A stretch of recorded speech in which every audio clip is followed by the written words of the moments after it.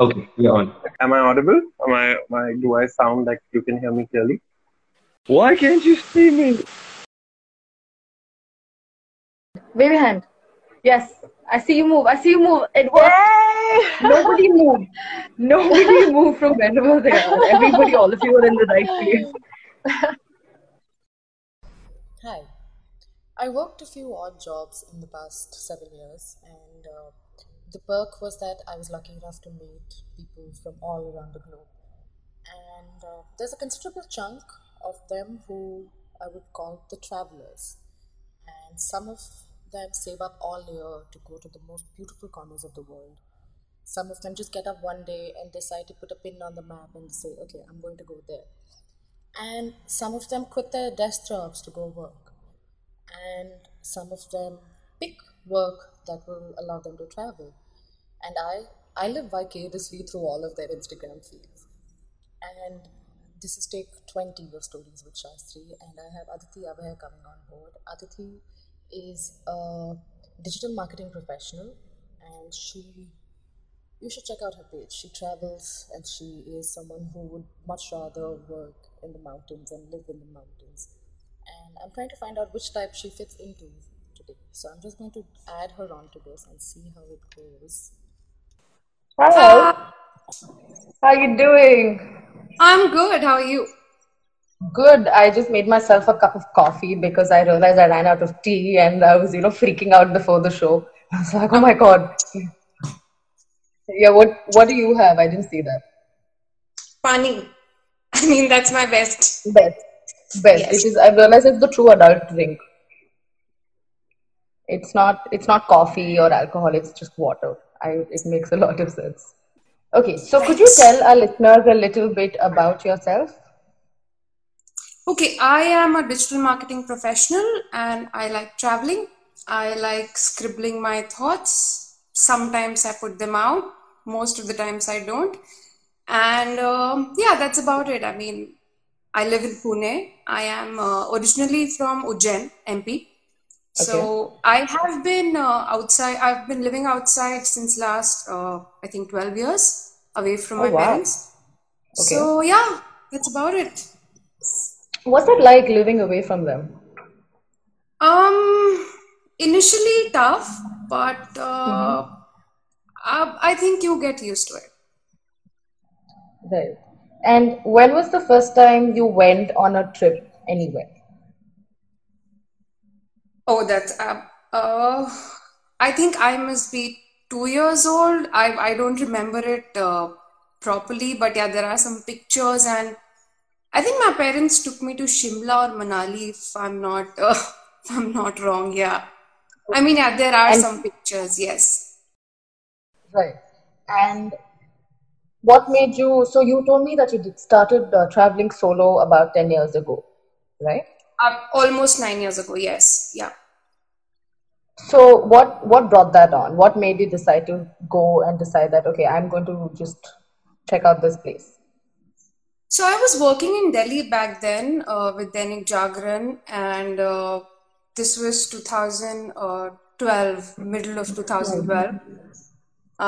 Delhi was not going through a good phase. I mean, the country, because the Nirbhaya case happened that time. Yeah. My parents wanted me to come home, and I wanted, I also, you could feel it, like it's time to leave the city.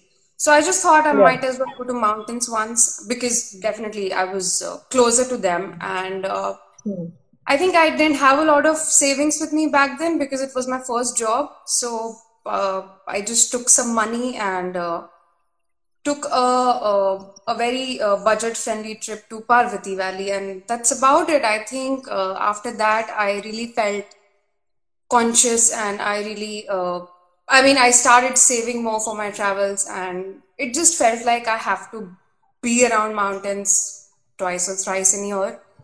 And yeah, I Right. think since then my efforts have been escaping back from the city, mountains, coming back and planning and seeing how well it goes. That's pretty cool. I've never done that because, I think I've told you this in person also. I can count all the cities I've lived in or been to on my fingers. So when you say that you wanted to go back to the mountains. Even while we were talking, you told me that, uh, if I had to pick between a mountain and a beach, I'd pick the mountain. I'm trying to Yes. understand where this debate started of, mountain or a beach. It's become too cliched now. I mean, I like going to the beaches. I have been to most of the supersonics back on the Yeah, sands. But I think yeah. it's only for the festivals. Like a beach vacay is good for 2, 3 days. I think that's about my cap around the beaches. I don't know. It's just a feeling of, it's a homely feeling in mountains. Right. So that's a personal preference It's a from what I personal, get. yes. Right. And I know you're a music buff. So do you have any stories where, your world of music and your world of travel intertwine? It did a couple of times. I remember it was 2014 and Above and Beyond were traveling, you would know, Yeah. to Goa Yeah. to headline Supersonic. And Yeah. I was, for a brief period of time, I was living in Bombay. I was not working, I was not employed back then. Yeah, I think for a few months. I wanted to attend them in Goa. And that was my first solo travel to Goa. Before that, I'd always gone with friends, and you don't usually go to Goa on your own. I mean, I've not heard of a lot of stories. So Hmm. I think yeah, that was it. I kind of had a hard time convincing my mom. I made a big hand sign of Above and Beyond's album, We Are All We Need, and Yeah. booked the bus, and yeah, I was in Goa. It was different. It was great. I met a lot of people. I'm friends with them. Most of them they live in Bombay, and it's Yeah. like we meet each other in the gigs. There was one time when I had traveled solo, and the second time I won't call it solo, but it was when Above and Beyond were performing in Hong Kong. This was 2 years back. Yeah. I Yeah. was lucky to win a ticket from Jet Airways in Submerge. I saw, So, I saw. I saw it those yes. many years ago before I even met you.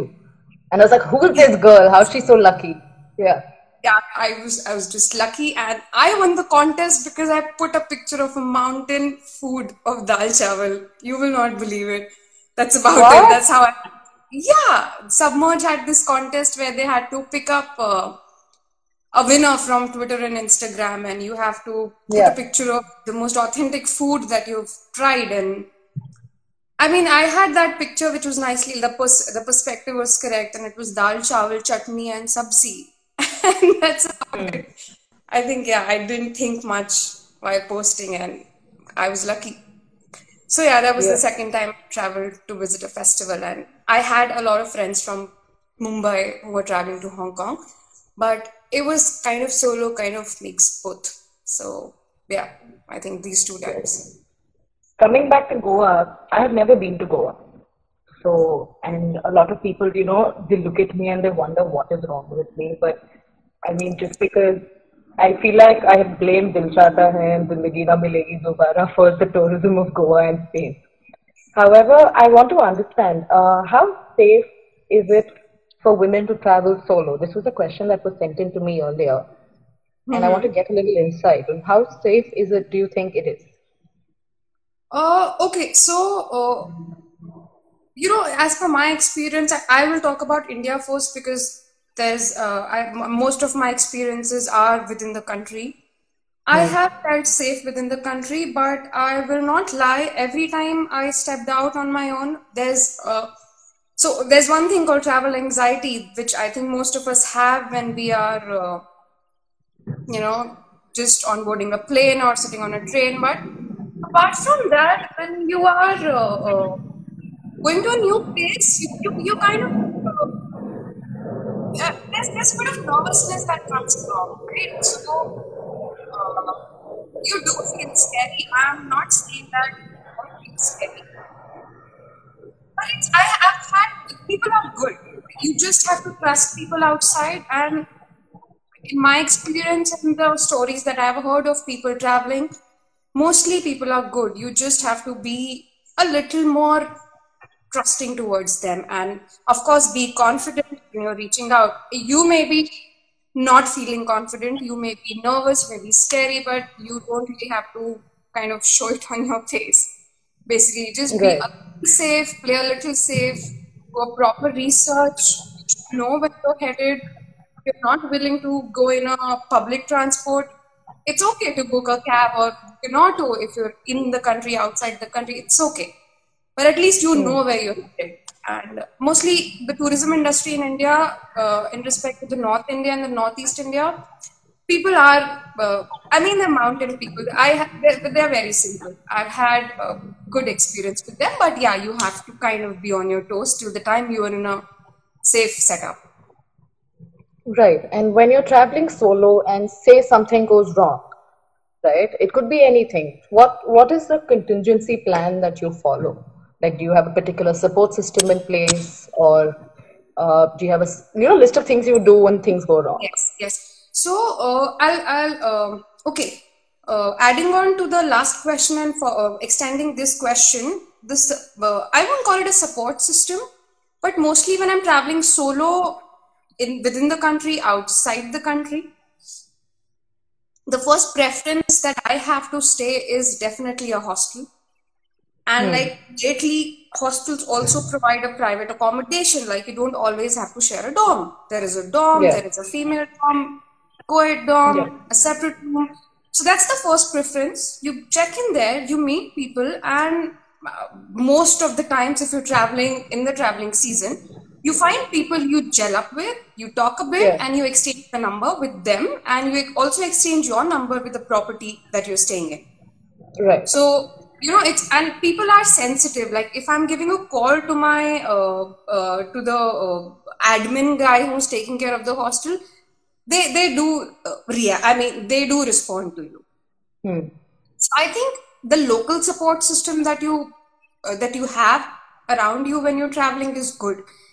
For example, if I'm taking a cab to a certain place and I'm comfortable sitting in the cab with the driver, most people exchange numbers. It's a way how they also earn their livelihood. And you prefer traveling in the same, with the same person that you're comfortable with. So, yeah, I think that's one of the things that can be in your favor when you're traveling solo is look out to stay in hostels. You can have your private accommodation in the hostel property as well. Plus, there are so many people you meet, you sit, you talk, you want to have your own solo plan, you go wander in the city, wander in the around the place, you want to travel with them, you make plans with them. So I think it's pretty flexible like that. Right. This thing happened when, so again, with the traveling and feeling safe, Sri Lanka was another place which was extreme. I mean, it just felt like, you know things here. It's not something that you don't know. And locals were extremely sweet. They were helpful. And in some of the countries, the locals don't interact much with travelers, but I think that's okay. Whenever you get a chance to interact with them, jump on it and talk. Yeah. We have a question that asks, do you have any plan in case you fall sick or you hurt yourself? Okay, so falling sick, staying in, I mean, that's the best plan. I know it's very difficult when you have days planned as to what you want to do, but you can't move. But at that time, you just have to stay in where you are and rest it out.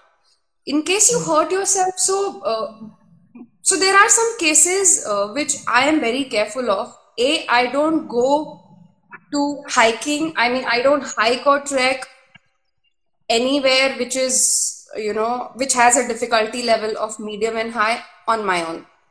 I will never do that. I can have a trek for 2 hours, 2.5 hours, or a hike to the nearby place, which is okay.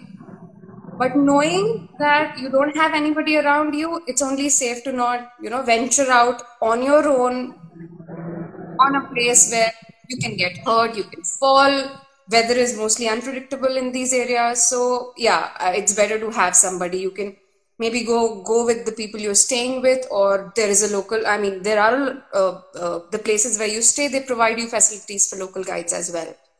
So you can probably take one of them. But yeah, staying in, resting it out, feeling a little better, hydrating and eating well wherever you are, I think that's important. Okay, and in hindsight, how would you have tackled a recent, bad experience you may have had while traveling? How would you, if you're looking back at it now, how would you have tackled it differently?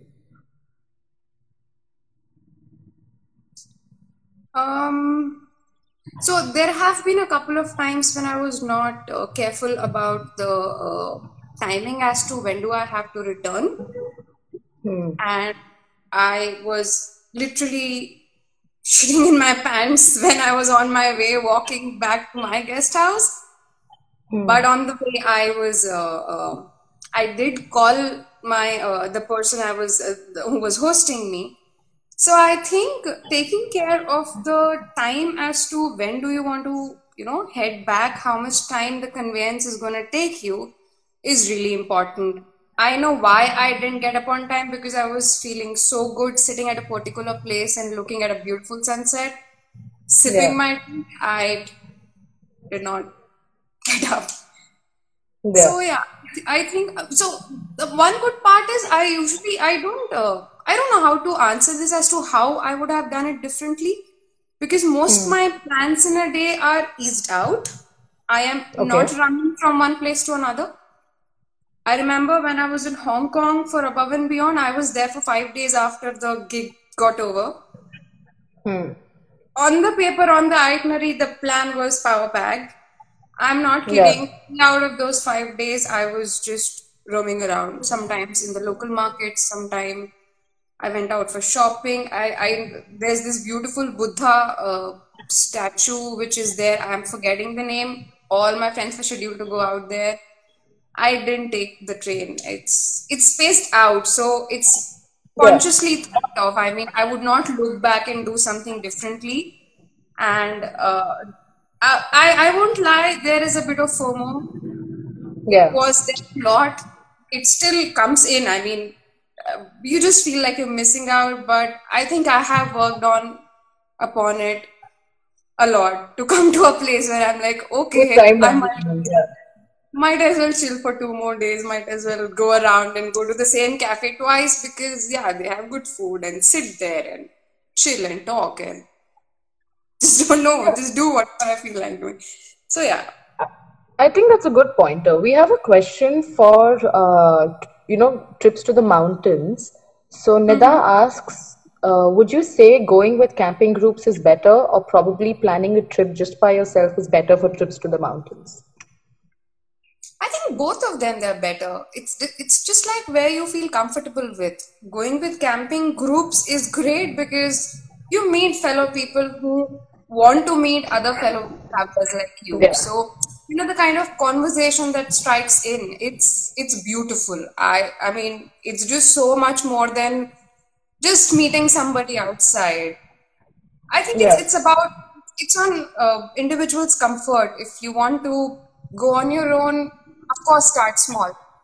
If you yeah. want to go with a cooking group, great. I mean, just make sure that that's a valid organization that you're choosing, and they have done some prior camps, and maybe just read their reviews. But yeah, camping groups are fun. It's a lot of fun. It sounds fun, I think. I think you'll probably end up meeting some people who, change your life completely. And They some do. stories The I've heard. words. Yes, they do. They definitely do. So, is there an incident that taught you something that you never realized you had to learn?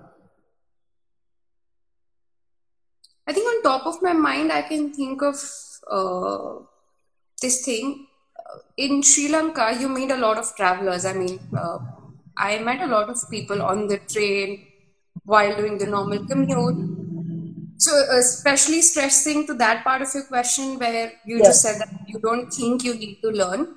yeah. I met people who are nurses at the hospital. I met somebody who was a tube driver, a train driver. I met someone who was a technician. I met people who, I met so many people with different professional backgrounds that I never thought it's all about conditioning how we have here. We're made to look down upon a certain professions, but Right. you go outside and meet them, they just have the similar kind of stories and who are you, what do you do also comes as a secondary thing. So opening up to so many,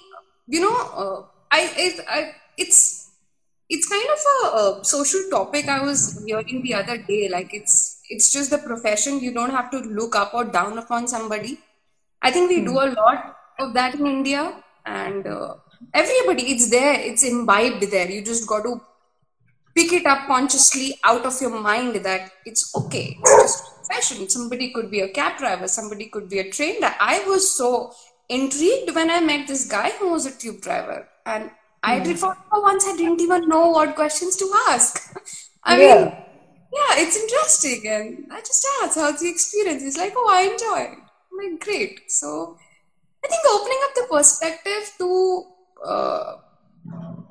understanding that everybody is doing their best in what they're doing. They are meeting you at a place where you've also come to travel. They have a family, they have a life, they have a lot of experiences which may widen your horizon on things that you would not even sit down and feel a need कि यहाँ पर you have to widen your thinking, but it just happens. I think meeting many people from many professional backgrounds is something I really enjoy. Well, I'm glad you did. I do genuinely think, you need to expand your horizons with the kind of people you meet and talk to or share ideas with. It can't just be one particular field because Right. you'll saturate yourself over time. So coming back to, the perks and the obstacles of traveling and solo traveling, what does solo traveling bring to the table in comparison with traveling with a group? Okay.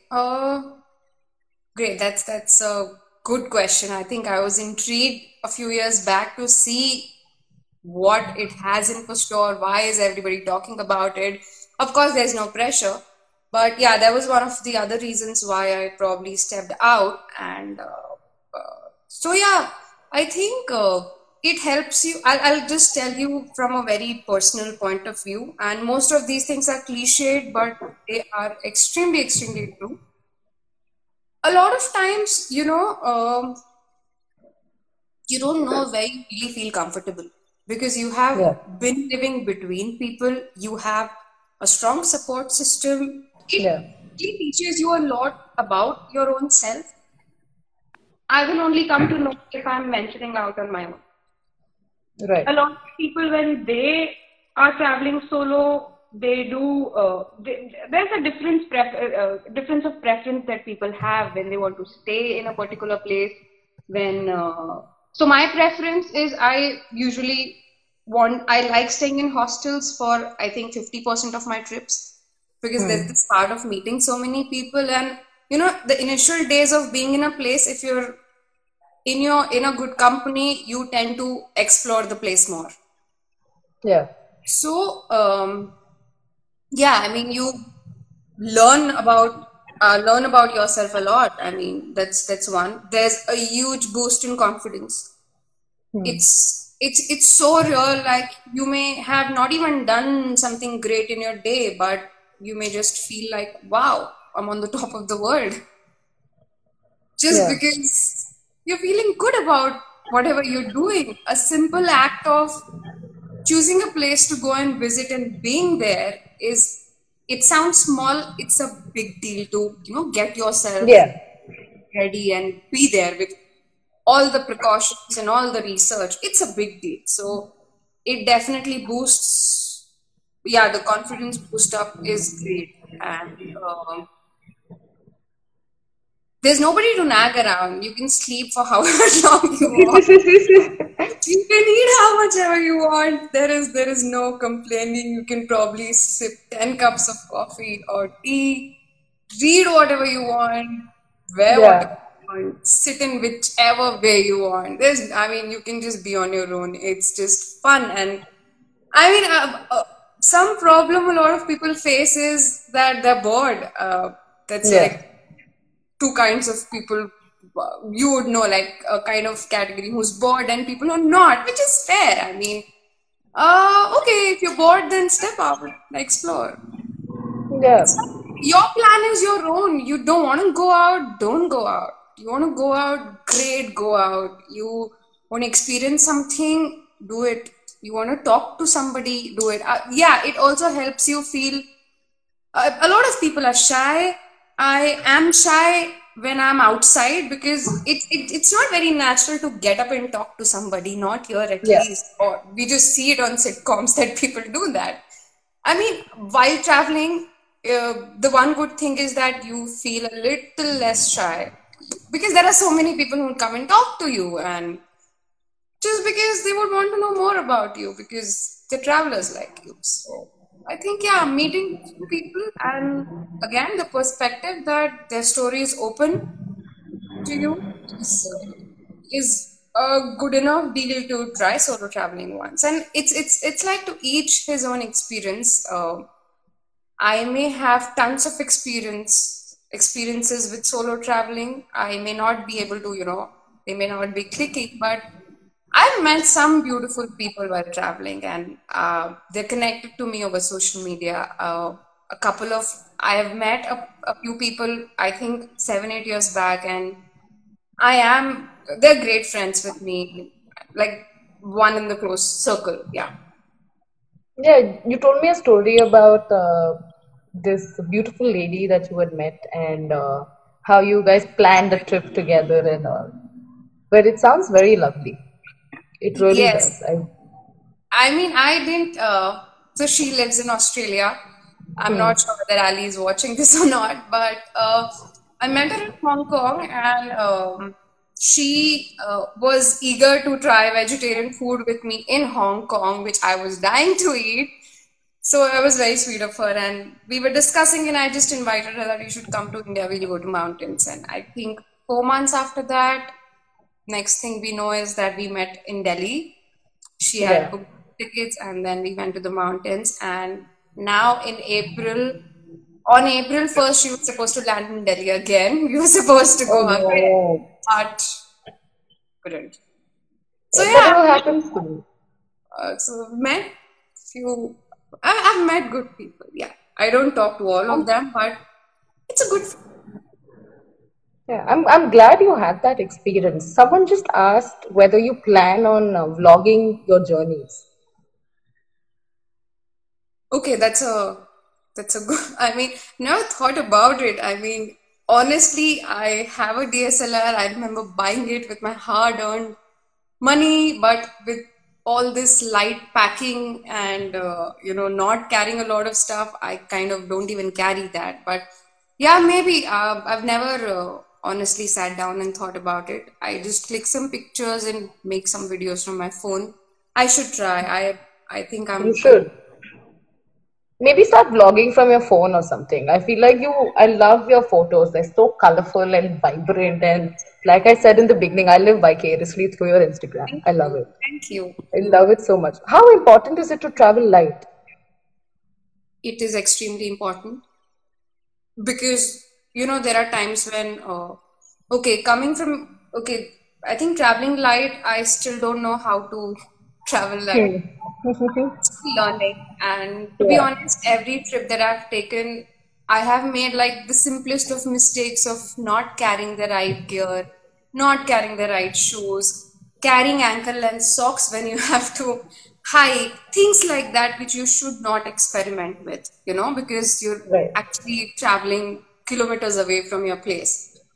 So might as well travel the right thing and travel light. It is really important because there are times when if you're going in the interior places, which yeah, I mean places where your cabs and your buses or your autos won't go, and you have to hike down to that beautiful homestay you have booked because you want that view and you want that entire comfort. You got to carry your own stuff. I mean, I don't really like asking somebody else to carry it, and there are a lot of localites who voluntarily would want to carry it because then you pay them, it's one of their jobs. But no, you have to carry it everywhere, so you got to be ready to carry your bag for 1 or 2 hours. I mean, keep that in mind and travel accordingly. It gets difficult because yeah, I mean, I'm still learning how to travel light and how to kind of not keep things which are not really required. Might as well repeat your clothes for a couple of years and not carry a new one every day, because that really doesn't matter. It's just like, well, it's fun to pack things because you're so excited about your travel. You go do shopping. Yeah, it's natural, but it is important too. Mostly in the mountains, if you're going to a city, if you're going to another country, I think it shouldn't be a problem. You can, because there's a lot of the infrastructure is such that there will be people, or you will have a vehicle to drop you to the doorsteps. But if you're traveling in valleys and places which are not commercial, then it's important. Right. Speaking of the mountains, someone just asked, what is the best place in the mountains for a solo traveler to go? Okay.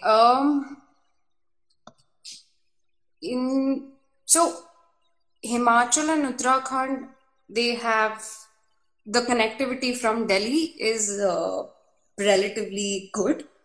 You can probably travel to either of the states. You can start with going to Rishikesh if you like.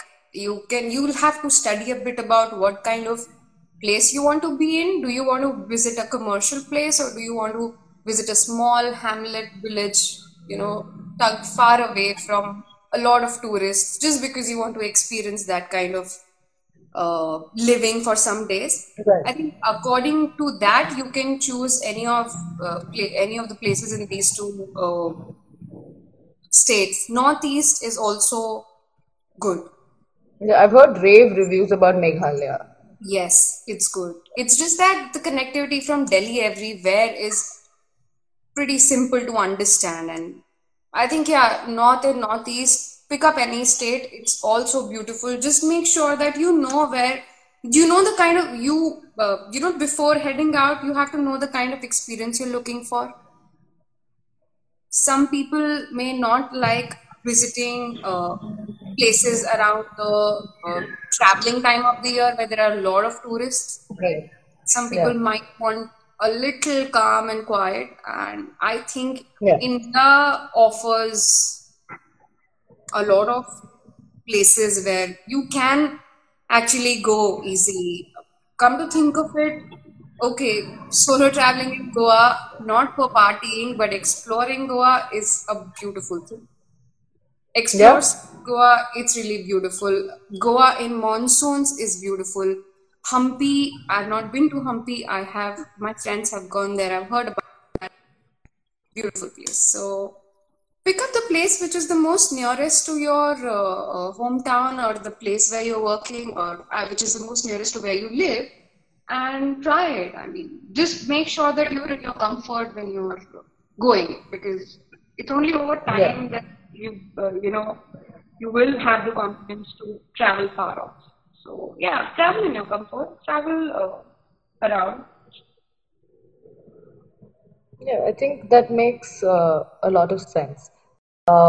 What's your take on people thinking of overseas destinations on when they're talking travel and not thinking about traveling around their own country? Oh, I can be biased here. I mean, it's on an individual how they would like to plan their travel, because I know all of us, they put in a lot of hard work, a lot of savings, a lot of planning goes into how they would like to, spend those 8, 10, 15 days. I think it's individual's choice where they want to explore, how they want to explore, because as I said, a lot of time and effort goes in the planning. Being biased, I think people who have not traveled India enough, which I also have not even traveled a part of India, but I know it's so beautiful and it just surprises me every time, be it the North India, Northeast, southern side of it. However, I've not traveled to the South India properly. But I think give India a chance. It's lovely. It's lovely. It's beautiful. People are beautiful. One of the things that I have seen, I remember being in a corporate office where people are loud around you, shouting, किसी को गालियां पड़ रही है, कुछ हो रहा है, all these things. Yeah. When I was working with an NGO in mountains in Uttarakhand, it was a nice wooden setup. I saw people working there with the utmost of politeness, and I couldn't believe it. I mean, some work was not done, and it's like a boss talking to the person who was Yeah. supposed to do the work. And she was so humble, and I kept looking at her, and I'm like, lady, how are you so patient? You got to print these things out tomorrow. The work is not done, but people are so polite and so humble. It just makes you want to sit back and reflect as to, is it really that important to stress yourself every time for even the simplest of things that people do in the cities? And I mean, I do that a lot, and you have to consciously think of not reacting that much. And yeah, But do you think responding or actually reacting rather than responding is something that's come from living in a city where you want everything instantaneously? You want your food fast, you want your work done fast, you want your deliveries fast, you want a client to approve a design fast or anything. yeah, because patience to kahin nahi hai na. I mean, nobody really is sitting down with a bucket of patience. You have to Yeah. keep reminding yourself to be patient. That's not. I mean, very few people I have seen, they have the patience imbibed in them. Imbibed in them. I mean, because everybody else is rushing. I mean, I am. The way I would rush my mornings to make sure I'm at work on time is different. I mean, you're rushing for your breakfast. Come on, you're supposed to sit down at least for Yeah. 15 minutes and mindfully eat it. And, Yeah. I think I think it's a very rushed up setup that a lot of us have built around us unintentionally. And we really don't know where to start from if we want to unclutter it. I mean, there's your gadgets, there are tons of mails that you have to do, there is existing work that you have to do, as you said, designs, approvals, changes, and with the lockdown, the work has increased, everything has increased. So yeah, I think life in metros and of course in tier 2 cities, it is rushed up. All of us are living that. I mean, let's be very honest about it. We're just so worried about what next and how to wrap this particular thing as quickly as possible so you're free, but you're not really free. You're filling that free time with something else.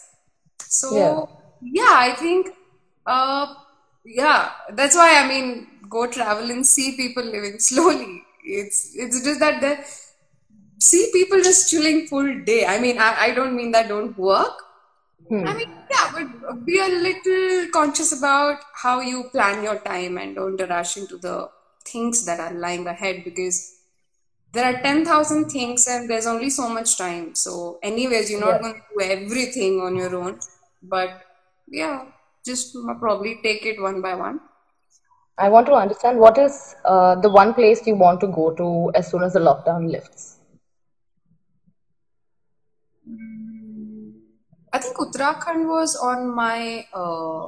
We were supposed to go to Uttarakhand. I really want to go to Vietnam. I have not been there. Vietnam and Cambodia. Plans were there, but nothing happened. So one of these two places.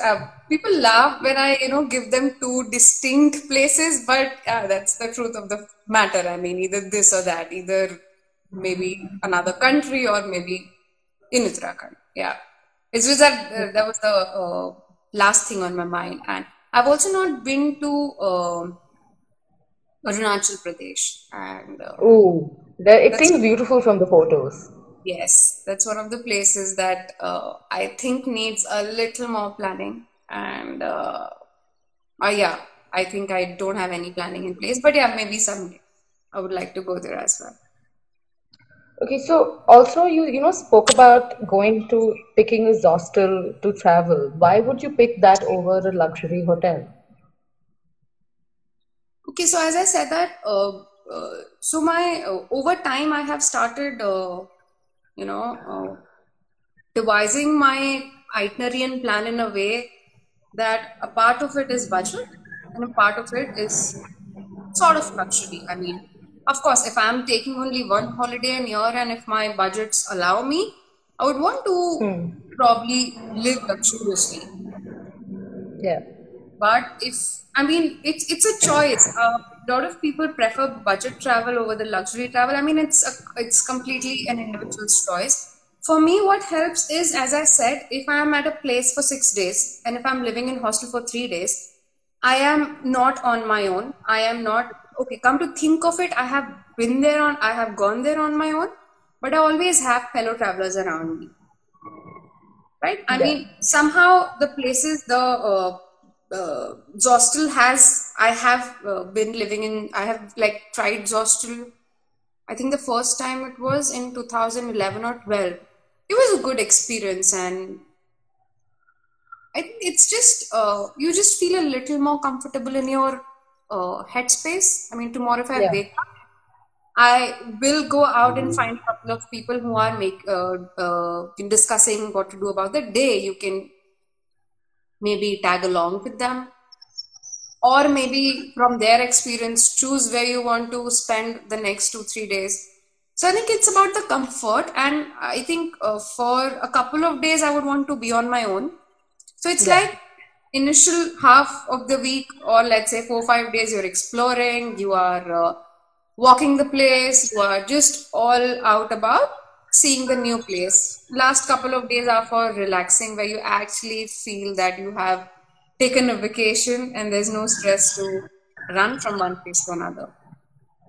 So I think it's just the comfort that I have with some of the places. And especially if I'm going to a place for the first time where I have not gone before, Zostels is a first choice. If I have gone somewhere before and I'm revisiting it for the second or fourth time or the third time, then I would live in a place which is, I would just probably select a good guest house or a hotel that has the local feel to it. Right. And how do you chalk out your traveling budget? And have you stuck to it at every moment? No, not literally like to the point that we have that I have stuck to it. It's just that you have your broad budget in place. You know that your travel is going to cost you X. You know that your food and other activities are going to cost you X. So the one thing, according to me, where I can adjust is my stay. For the days I know that I'm going to be out in the city, out in the mountains or in the village or wherever I am, I would not prefer staying at a traveler's suite or a hostel or a hostel or a place where, I mean, the days when I'll be on the city on my food for a lot, I won't prefer staying, I will prefer staying at these places. And so as I said, for me, it's like 60-70% of the budget is of the travel is budget travel. Remaining 30-40 is a kind of luxury travel where you just chill and not do much about it. So I haven't. I've never gone overboard with my budget because so okay. It's again, it's a person to person choice. Some people cannot compromise in their sightseeing experience. I get it. It's totally fair. You are out there, you want to have a good time, great. Some people cannot compromise in where they're staying. So I think it's how you have to kind of balance it. Personally, I don't think I have stuck to the budget to the T. Thoda bahut upar niche hota hai, but not going overboard. Right. And most of us in India, we are blessed with parents who are worried even if we don't sleep a good night's sleep. And so, forget, discussing about traveling to another place without them being around, irrespective of how old we are. So did you have something like that with your parents, and did that change over time? About my parents being okay with me traveling? Oh yeah, my mother is still the one person I have to convince every time that I have to travel with friends or solo.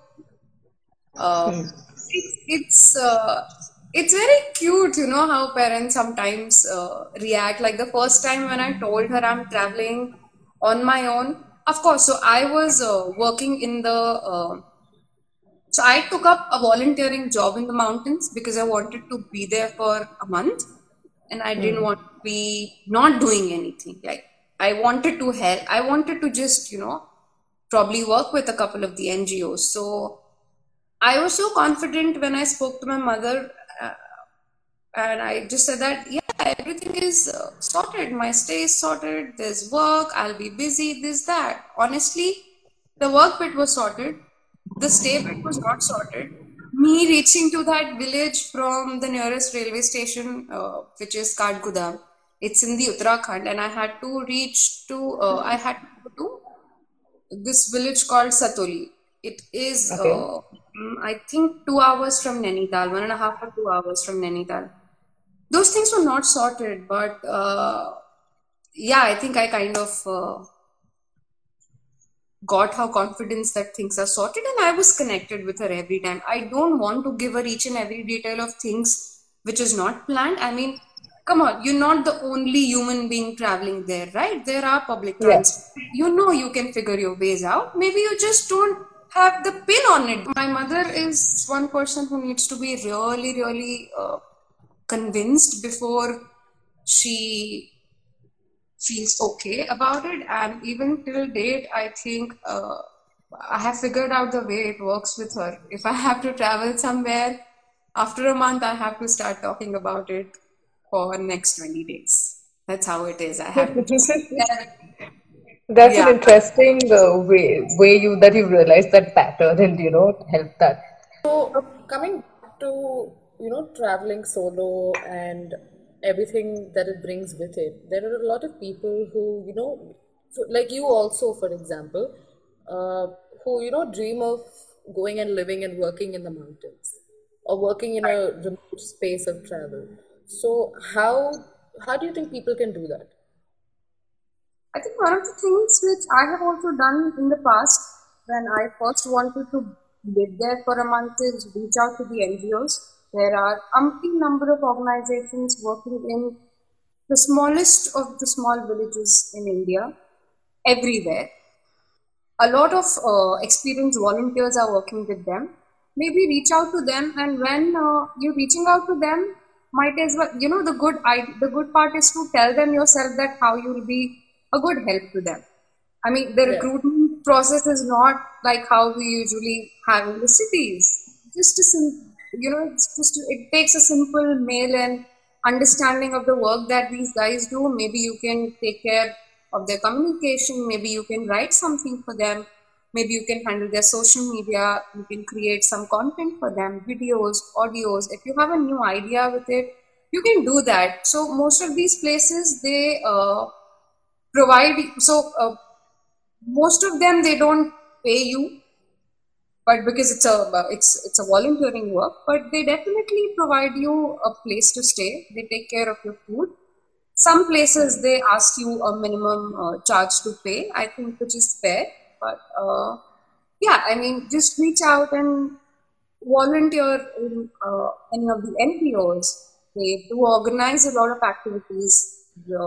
Activities like educating villagers on things, activities like running a cleanup drive.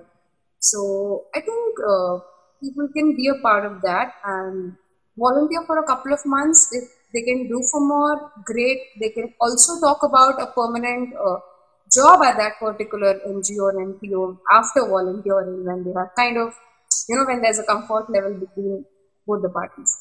So I think Right. that's one of the ways where people can really do that. How to live there long time is something that I also want to do, and I really, it's a very tiny dream that someday I'll be able to live there and work for long, at least 6, 7 months in a year, if not completely 12 months. But I think that's something that I'm also on my way to figuring it out. Yeah, let's see if there's something. Someone had asked in the previous video how you finance your travel. Do you Okay, save in advance or do you have a particular, what's your approach towards financing your travel? so it's funny because it's only after I traveled solo for the first time, outlook towards saving money changed Okay. to an extent that I will not buy a beautiful looking jacket in Zara, which may cost me 8,000.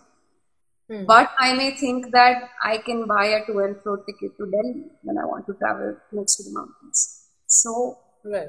I think it's just the experience that it gave me. Kind of, this is one of the examples that I'm telling you. It's not that I don't buy things. I don't go overboard with buying things, which I mean, retail therapy for me does not work.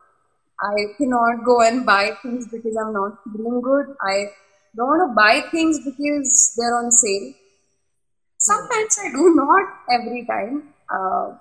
Honestly, as a person, I don't like stepping inside the malls because somehow my top limit for being in the mall is 40 50 minutes. So I think that's my approach towards saving has been changed after I had traveled first. Because there's so much that you can see with, and you don't need to really save a lot. You don't need to it's I've some people tell me that how can you be in in so and so place for 20 days. I mean, no, it's just about how you plan it. Maybe just don't. Maybe just have a cap of saving for 2 months and see if that's possible for you to do. And it's okay. I mean, I've been in Parvati Valley for Parvati Valleys in Himachal. I have been there initially when I was out of job. I had some bits of savings with me, and I think I exploited them to the last coin.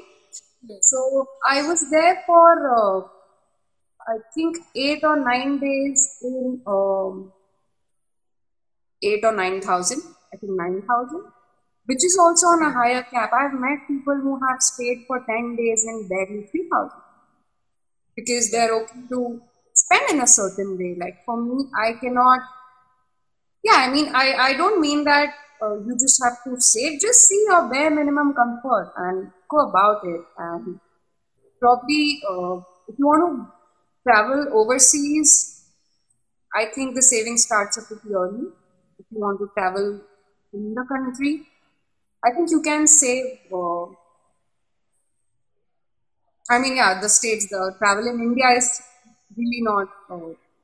It's manageable. It's I'll say budget travel. It's just not how you choose to travel. Like if you have less savings, maybe you can take a plane, take a train. If you are okay spending in a plane, if you want to reach there early, have one more day to explore, take that. So I think having a cap on your savings is really important. Cutting down extra kharchas, which I'm not saying don't enjoy, don't have fun. Oh, by all means, go out, have parties, meet friends, do everything. Just maybe be a little conscious. Start small. Maybe start with saving 5,000 a month, if not more, or maybe little lesser, and see where else you can save. So yeah, it is in my mind every time to save for traveling. I mean, I don't want to land up at a place where I have time and I don't have money to probably book an overseas flight. I mean, yeah, that's the that's the idea. And there are umpteen number of blogs on the internet.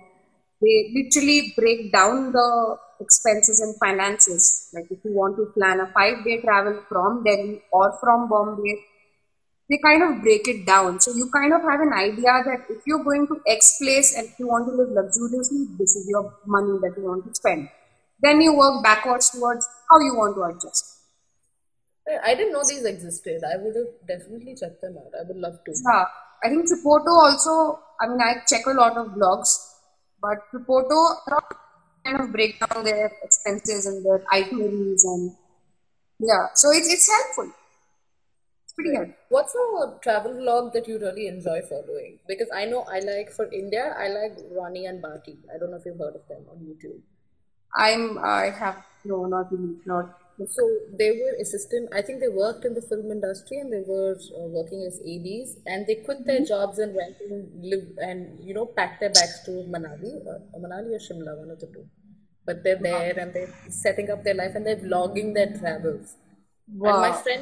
friend actually introduced me to them, and my God, I just sat and I just, traveled all of that by just watching it. I mean, as sad as that sounds, I have but massive respect for people who vlog because it kind of looks easy, but it's not. I mean, so much planning, and then they put together and give you a nice, beautiful itinerary.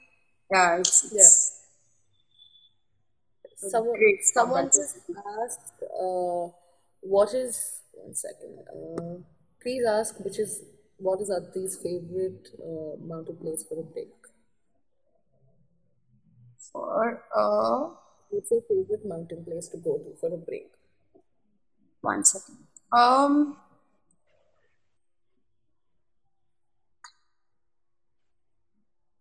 so there's so you know this thing happens with some people that you don't want to reveal the name of the place sometimes because you're so you're so possessive about it because the place is Yeah, you're kept. like, I don't want more people to know about it. Yeah.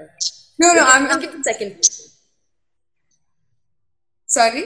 I think I lost you. Give the second favorite. It's okay. Oh, second. Okay. Okay. So Himachal is my most favorite. I'm gonna be smart and so Zainul's writing why you can't pick one. Anyways, I'm gonna be smart and not give the name. Yes, Himachal is. I love going to Himachal. Uttarakhand is also beautiful, but I think Himachal is somewhere where I kind of like going. Parvati Valley is beautiful, and by Parvati Valley, I do not mean the soul. It has gone to drains. I don't mean that. Himachal, Jibhi Valley is a place where, yeah, Jibhi is the name. I just feel like Okay. it feels home. Okay. Feels home. Someone So else asked. Yeah. there's one more Sorry. place I think that needs to be that more and more people need to be there and see that place. Kalpa, I'm not sure if a lot of people have heard of it or not. I've heard of it. Yeah. Yes, it's in Kinnaur Valley, and it's just heavenly. I mean, it's funny when some places they make you feel like you're not worthy of being there. It's that beautiful. It's like you are kind of coming there and spoiling the beauty of it because if it gets exposed to more and more people, I mean, it's beautiful, but if people are traveling consciously, it's great. But I think Kalpa is one of the places which is. I've been there once last year. It's a long journey from Shimla, so you take 10 hours to reach Shimla from Delhi, and Kalpa is more 12 to 14 hours from Shimla. But beautiful valleys, beautiful way, driveway, and you just, it's just heavenly. I think that's one place which is my favorite, and you really need a lot of efforts and time to reach there. So yeah, you can't, you can't have just 2 3 days and expect to find that beautiful a place. I think the more interior you travel, the more beautiful it gets. So Kalpa and Parvati Valley, these two places. Juhu. Three. I can't pick one. So speaking of, people being more conscious, or you wanting to protect a place, there's a lot. I have, a lot of reports that I have read about people littering, or just spoiling places which are not, uh, not completely concrete yet. Let me put it that way. For example, even from what I know, I think Sunburn and Supersonic were cancelled because of the way people littered the beaches in Goa. Yes. And I'm sure there's something like that happened with the mountains as well. So, how do you think people can be more mindful about how they are treating the places they visit? It's pretty sensitive, this entire topic because while you were talking about this, you were asking this question. In my mind, I played more than 4 instances where people have littered and the other conscious travelers have picked up the stuff that they have left and stuffed it in their pockets and placed it in the bin. Yeah. It's really important, you got to respect the place where you're going. You've got to have respect for the local community, and it's extremely basic. I mean, come to think of it, people don't litter in their own house. I mean, nobody likes that kachra lying there in their own house. They may just avoid it for some time, but they'll pick it up and throw. But they'll pick it up and throw right outside somebody else's house. It's that, that why do that? I, especially in the mountains, especially. So I have worked with one of the organizations in Corbett. They go by the name Waste Warriors. They're doing a beautiful job. They're doing such a good work. So our job was to go door to door and explain people about wet waste and dry waste. And those people were so sportingly, I mean, the people were not really educated like us city people. They understand. They have, most of them, they have their own composting on the back of their houses. Yeah.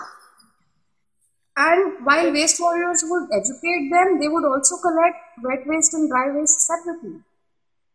And then we would have the big vessels to collect them and keep it on the back of the vehicle, and then probably, travel to another local village. And so there's no documentation on these places. You just have a sheet of paper. You kind of tick down that, okay, these 50 places are there in this village. You've kind of visited to all the places. So when people are taking so much efforts, a lot of volunteers are taking so much efforts to keep the community clean, to keep the space clean. I really don't understand why the educated travelers can't keep it clean. I'm really yet to find a place which is so clean where I don't find a Laysta packet lying on the ground. Yeah. It just makes me angry. I am not. It just makes.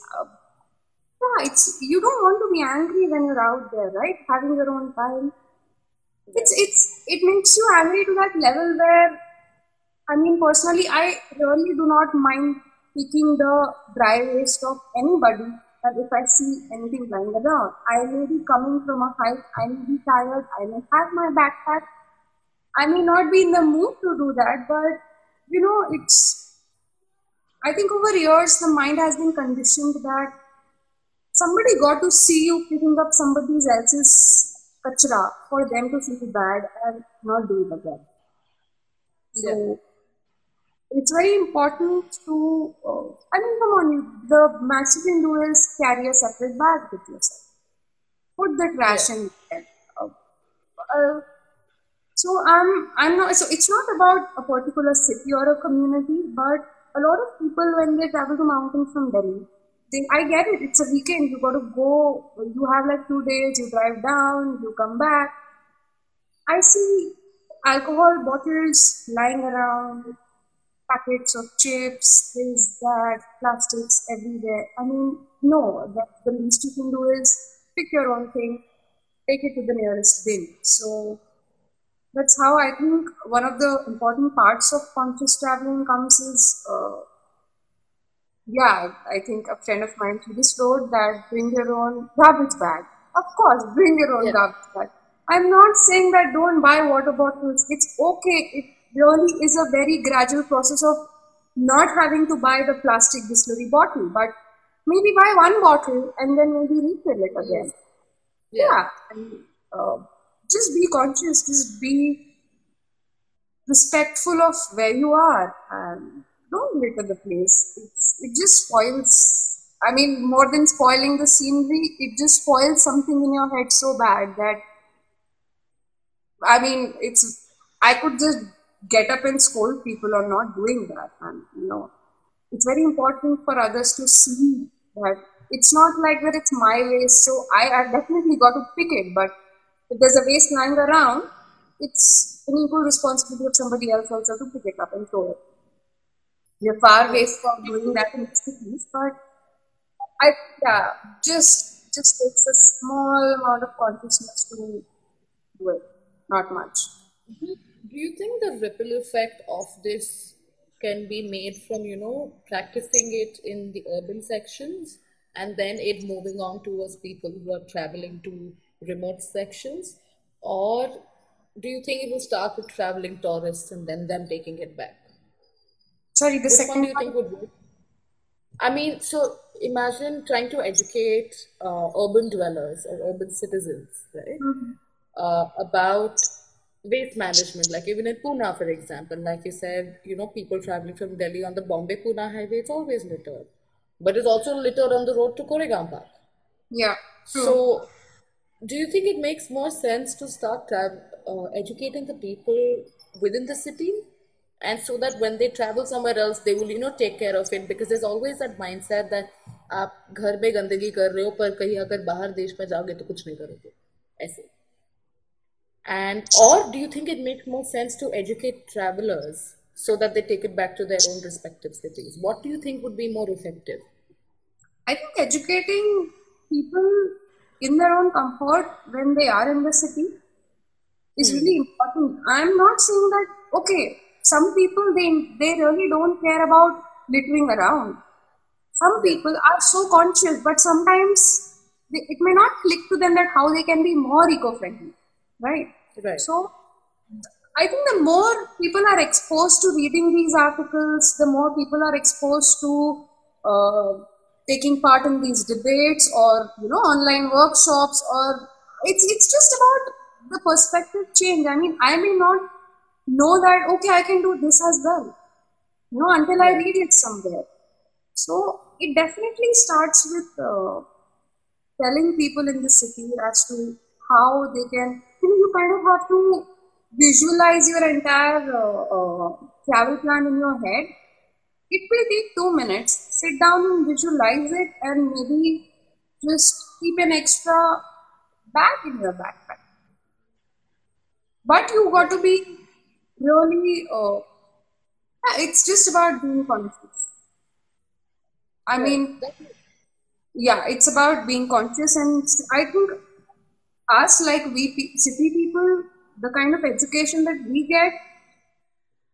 I mean, mountain peoples and people living in mountain people and people living in the far off areas, they're not even that educated, but they understand what is needed for the environment.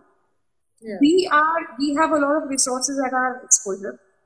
We, it's just, I feel like if somebody talks to 100 people about how to be careful while traveling in India, outside India, public transport mannerism, private transport mannerism, airport mannerism, people will do it. Like, it's just that they don't know how to do it.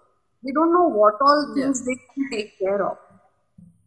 So right. I think we need more conversations around the conscious and sustainable traveling more than anything. Yeah. Are there any resources available online so that people can teach themselves about it?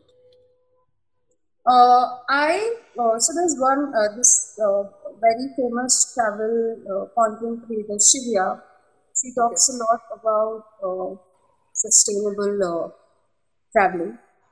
okay, I'm sure there may be other resources. Don't really have a list of them right now, but many articles as to how you can be careful while traveling, how you can, it's like the search terms is like how you can travel by with the least of the waste. Those terms like how to travel eco-friendly in an eco-friendly manner. So a lot of content creators are talking about it, and it's good. A lot of people follow it once they come to know about it. That okay, this they can also do. Mm, may not be there in their minds beforehand, but once somebody educates, yeah, people do. Except a particular section of people who really don't think कि उनका कचरा उनको खुद को उठाना चाहिए. They somehow think कि 10 लोग हैं चीजें करने के लिए तो हो जाएगी. Yeah, I it's hope that just changes. I yeah. genuinely hope that changes over time. I do feel that. Yeah, and moving on, so jobs with travel and tourism make up to about 10% of the global GDP. And now, because of the pandemic, that's going to really affect it. And, Yes.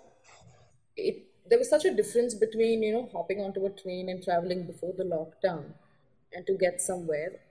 Mm-hmm. And now I think people will probably think twice before they, set out to travel anywhere.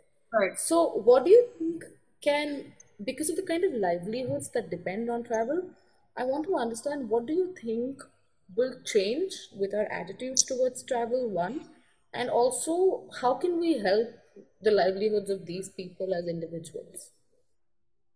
Okay, yeah, I think it's pretty concerning because we have a few states in India whose major livelihood is through tourism. A lot of people who don't, I mean, they depend all year round on tourism. So the one thing that will change is, of course, people will be more mindful of traveling. Right. They will, when I say mindful, a lot will go in the planning. Like, how can I explain it? Okay, suppose you have a day where you have to go from one city to another, and you're squeezing in 4 cities in 5 days. I think Yeah. the detailed itinerary is what I'm looking at. People will not travel intercity that much. I think the mode Yeah. of communication, the mode of conveyance that people take would kind of be not be that much. People will be more conscious towards travel. They will. It's scary, it's worrisome and scary that you even have to make sure that where you're going to sit next is going to be the place which is safe. So a lot of Yeah. sanitization will also be in the picture. The hosts, Airbnb, Hostel World, all these places, they got to kind of make some change in their communication online, because I think sanitization would become, the hygiene and cleanliness would become one of the major parts of travelers, one of the major things that travelers want to read. So they have to Yeah. highlight as to how they are making sure that everything is sanitized. And budget traveling, I think people will be a little more flexible towards spending a little more money, finding a place which is clean versus finding a place which is cheap and doable. I think that's one of Yeah. the things which will also which will definitely kind of change the mindset. So, and if I'm not wrong, I think domestic travel will become slightly better. That's what I hope. It will become slightly better by the end of this year. But international Right. travel, I think we have minimum a year or year and a half to kind of resume onto that. Right. So I think people will think 10 times before venturing out. And oh yeah, road trips will be back. People will prefer taking Yeah. their own vehicles and going to the places as compared to probably booking a flight or taking a train or a bus. Yeah, like any public transport. Yes. Yeah. And I think it's going to become so conscious. I'm imagining while I'm talking, because I've really never sat down and thought about it. But yeah, it's kind of worrisome. Tension ho jayega. Yeah, I mean, so Airbnb released a statement saying that they were very positive because while they were going through losses right now, they're expecting a major travel boom after. And in the sense of people are going to get so tired of, sitting at home that they will all just go and go like, okay, chalo trip pe chalte hain," I and get done hope they with do it. that. I mean, I hope more and more people do that. I hope. Yeah, I mean, all my hopes again towards anybody who wants to go out and travel. But I just hope it's really safe. And yeah, I mean, you shouldn't be worrying after so many months also. There will be some worry, but you should cap the worry under 10-20%. Yeah, it should just be, it's kind of ironical. You want to feel free when you're traveling. You just don't want to have things underlining your thoughts. I just hope, I mean, you kind of asked me something I really don't know how it will turn out. Yeah, let's hope it's all gets back to normal. Yeah, I hope only one way to find out is to wait, I guess. Yes. So, coming back to what I told you that I'll ask you this question later. In part one, we spoke about living slowly. Yeah. So, I want to understand what slow living is all about. Okay. I'll. Okay. So to start with, I'll tell you the myths around slow living first, because if you Okay. want to understand it literally, it's like slowing down your living. That's how most people take it. I mean, my people around me, people who are my friends, it's a hard deal for me to explain them that slow living is not, reducing your pace in doing whatever you're doing. It's not that I'm sitting here on my couch and I don't want to move for like 1 hour. Okay, I'm doing slow living. No. Isn't that procrastinating? No, it's not procrastinating. It's definitely not procrastinating. It's It's a, it's vegetating. sorry. It's vegetating.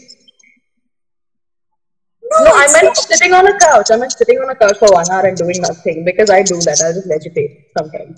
No, no. If that's making you feel a little better, if you're feeling Yeah. energized by sitting on the couch and doing nothing, by all means, it is a part of slow living. But to prove it Okay. a point that somebody is living slowly and they're barely not moving from a place or just doing 3 things in the day, no, not slow living. It's a mindset where you are conscious about how you're spending time. Okay. It's like you are not rushing to the next thing. And the only thing beautiful that has happened in the lockdown is more and more people, without knowing, are living slowly. They are so conscious about where they're spending their time. And when I Okay. talk about rushing, it's a very urban example that I'll give you that I also do it on weekly basis, because it's like, there's get up, you have this, you have work, you got to go, the office में 10 things are happening, you got to plan for your evening, you don't know खाने में क्या बनाने वाले हो रात में, ये नहीं मालूम है कि next weekend क्या करना है, किससे मिलना है, किसी को call back करना था. So you understand the state of mind where your mind is actually not quiet. It's kind of just making sure that सारी चीजें टिक मार्क हो गई हैं कि नहीं. और अगर सारी चीजें टिक मार्क हो गई हैं और 10 मिनट फ्री बच रहे हैं ना, तो उसमें भी एक काम करते हैं, फोन ओपन करके कुछ और पढ़ लेते हैं. Yeah. उसमें भी हम कुछ और इन्वॉल्व कर लेते हैं, सो दैट एक और चीज बच जाए. So the whole idea of not rushing through the non-essential things. By no means I'm saying that do not do things that are essential for you.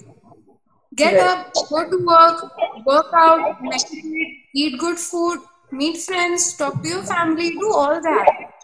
Give it the time that it needs. Give it the consciousness that it needs. Do not like talk to somebody thinking about something else.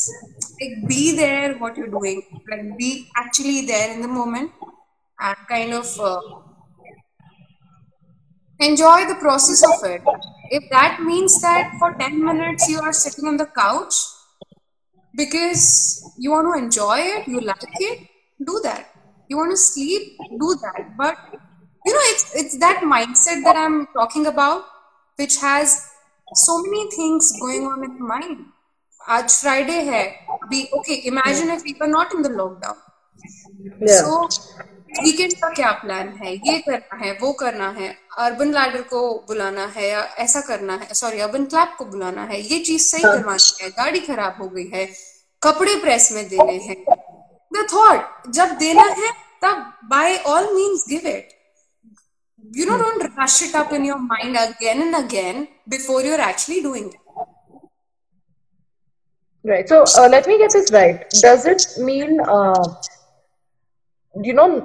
while not constantly stimulating your mind because you have to, but also, taking a break and giving yourself that space? Is that what it is? Yes, it is that. And don't get into doing things which are not essential. You can do something after 3 days, do that. It's so a lot of it. Nobody nobody is to blame, but we are in a setup where so many people are doing so many things, especially in the lockdown. When you see somebody doing so many things, you immediately compare yourself that, यार मैं तो कुछ नहीं कर रही, यार मैंने तो ये नहीं किया. So it's okay. I mean, I feel it. I don't remember the last time I had opened the book that I was reading. It's been a month, and since like last few days, I'm thinking, यार book ही नहीं खत्म करी. I know I'm not gonna open it today. मेरे mind में वो चलता रहेगा कि अरे वो बुक खत्म करना है, फिर उसके बाद एक और बुक किसी ने सजेस्ट की थी वो भी पढ़ना है, फिर उसके बाद ये मूवी भी देखना है, फिर ये वाला ऑनलाइन कोर्स भी करना है. So at what I'm doing at that very moment, I am not there. In my mind, I'm just planning my entire schedule.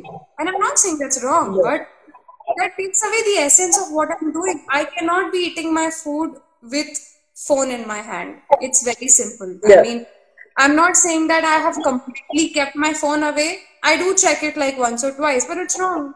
ध्यान तो वहीं पर है ना. You're not actually enjoying the thing that you're eating.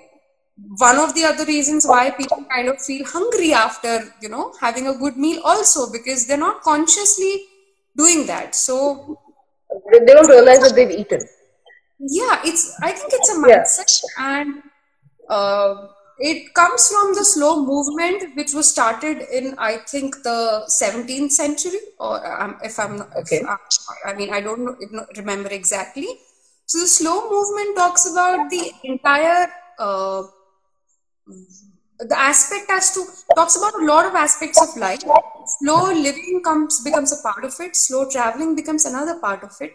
If this becomes easier to explain, I'm okay. Like, let's not do 10 things in a day because you have to do them. Let's do 7 things in a day and cautiously enjoy while doing them. Like, be conscious about feeling it. That okay, wow, I have made this meal today. So great. I was not running around the place. I was not watching my Instagram. I was just literally putting all my feelings in making that meal.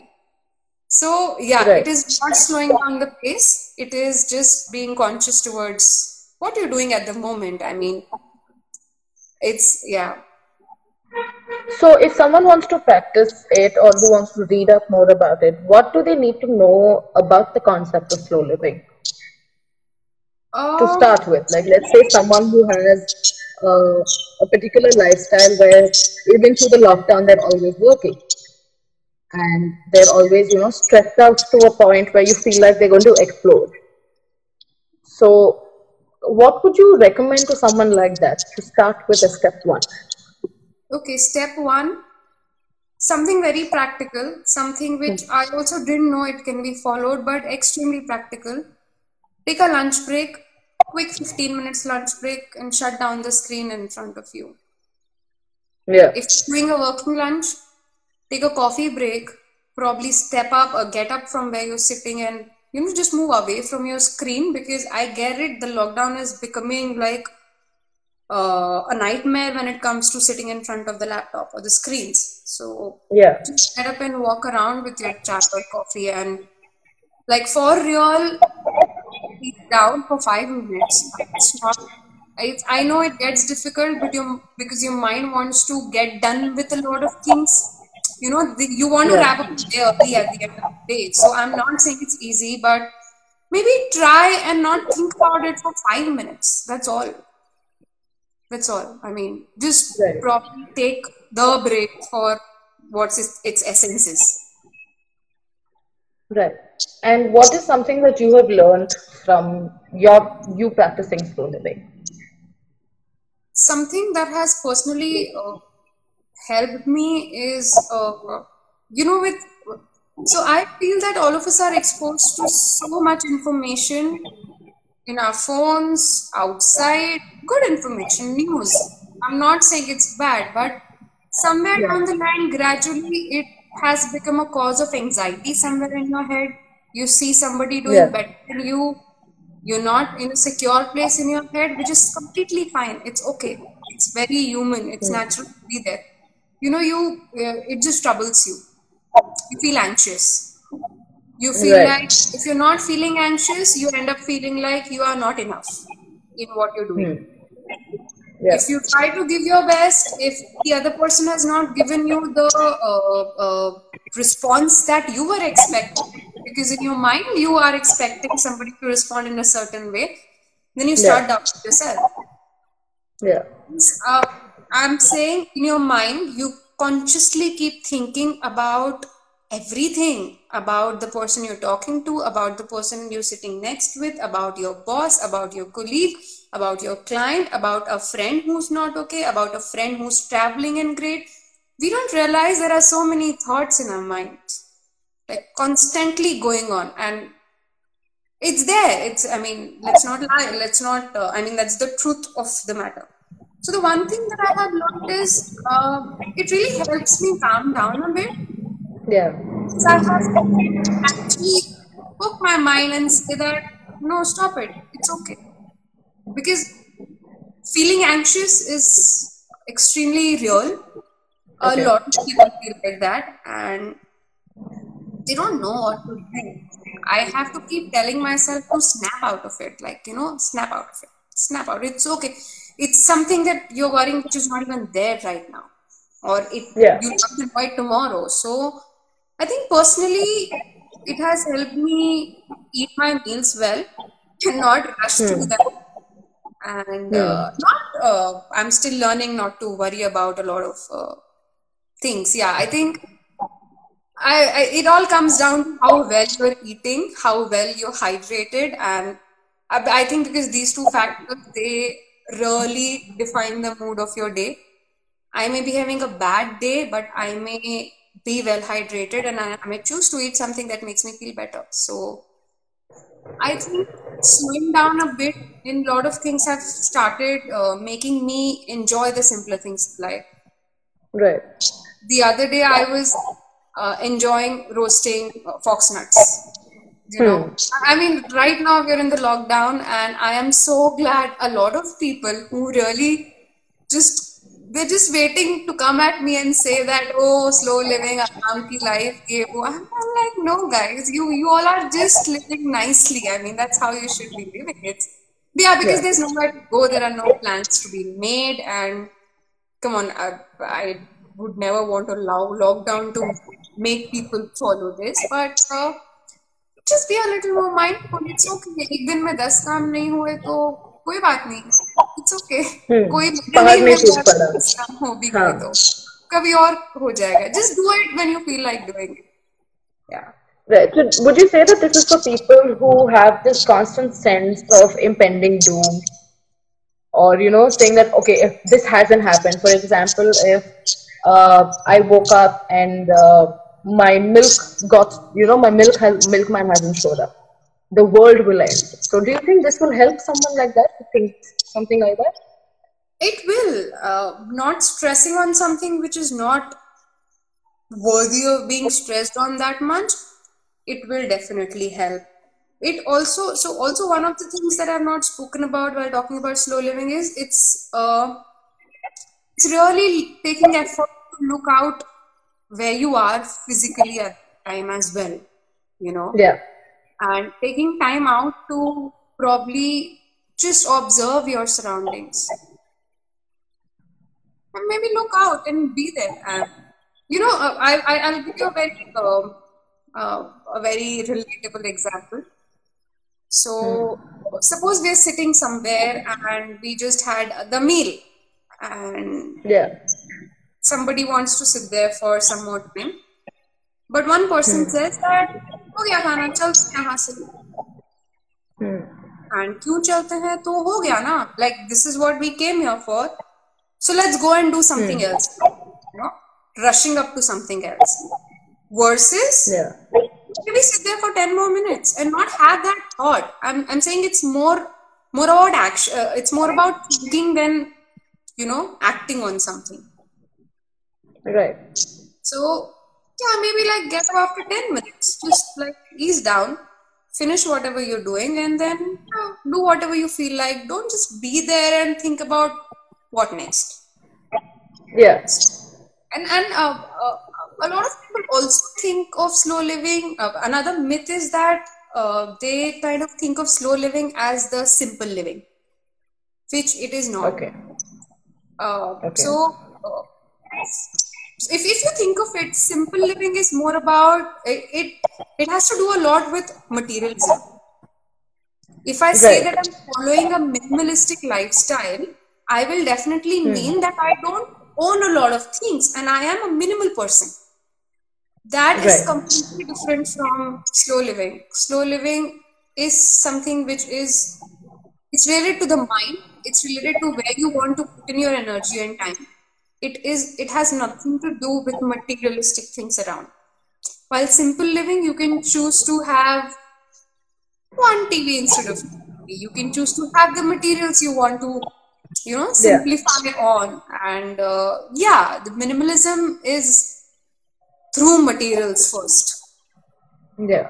Here, the thought is through your mindset first. I mean, you know where you're putting your energy and time in.